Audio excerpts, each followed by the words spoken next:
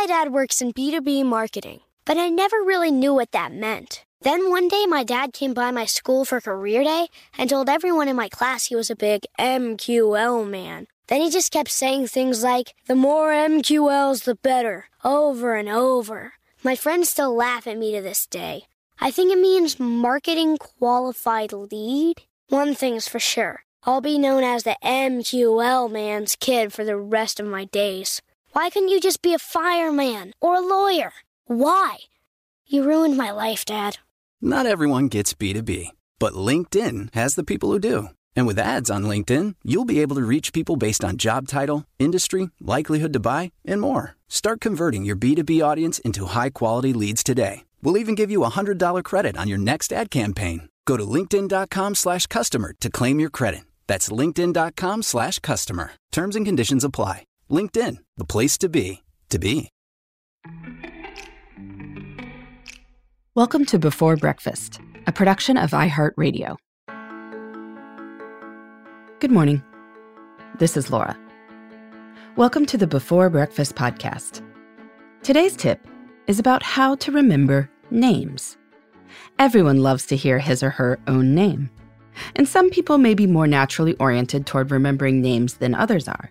But everybody can get better at it. And getting better at it is a good thing to do. Today's tip, like some others this week, comes from Erin Zamet Ruddy's new book, The Little Book of Life Skills. This book features interviews with dozens of experts on how to improve daily life. Her suggestions for remembering names comes from Jim Quick, who runs Quick Learning, a company that helps with memory training. His first suggestion is to believe that you can remember names.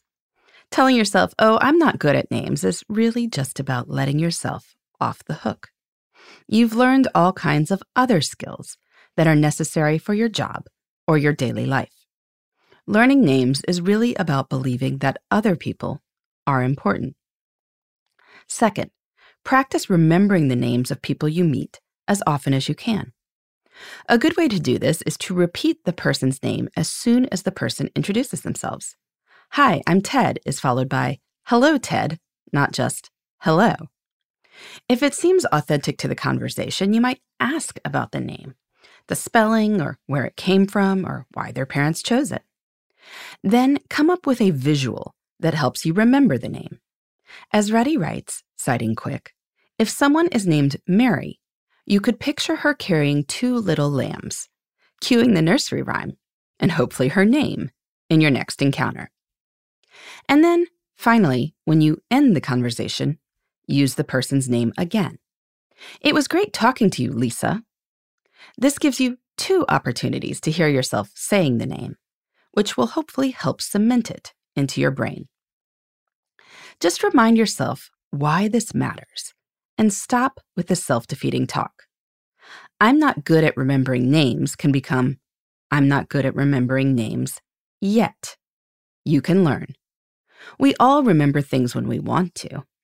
I never use the wrong form of there and there in my writing, so clearly I'm able to remember details. Names are very important details. They are part of being welcoming and gracious. I've seen evidence of this at, of all places, my kids' karate studio. The instructors seem to have a policy that as soon as any child walks in the door, even for a first lesson, all the teachers will know and remember the child's name. And so they do. On little Bobby's first day in class, the teacher will be saying, Bobby, Joe, Chris, over to the right corner.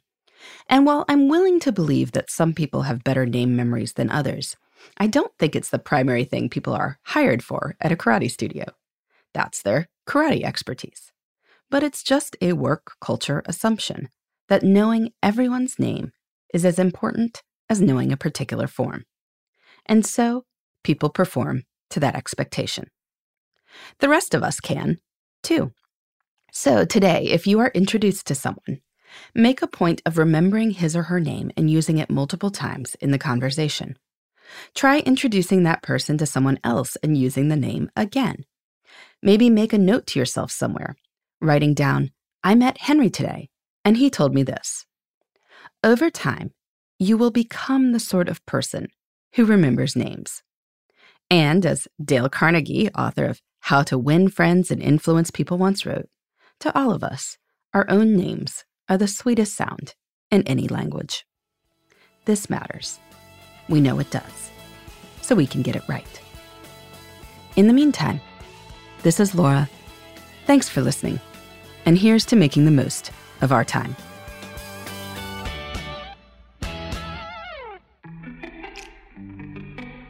Hey, everybody. I'd love to hear from you. You can send me your tips, your questions, or anything else. Just connect with me on Twitter, Facebook, and Instagram at Before Breakfast Pod. That's BE, the number 4, then breakfast, POD. You can also shoot me an email at beforebreakfastpodcast@iheartmedia.com. That Before Breakfast is spelled out with all the letters. Thanks so much. I look forward to staying in touch.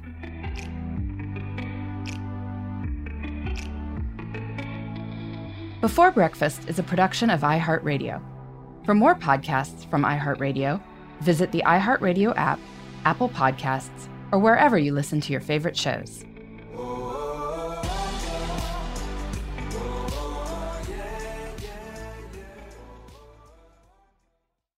Trinity School of Natural Health can help you be part of the fast-growing health and wellness industry.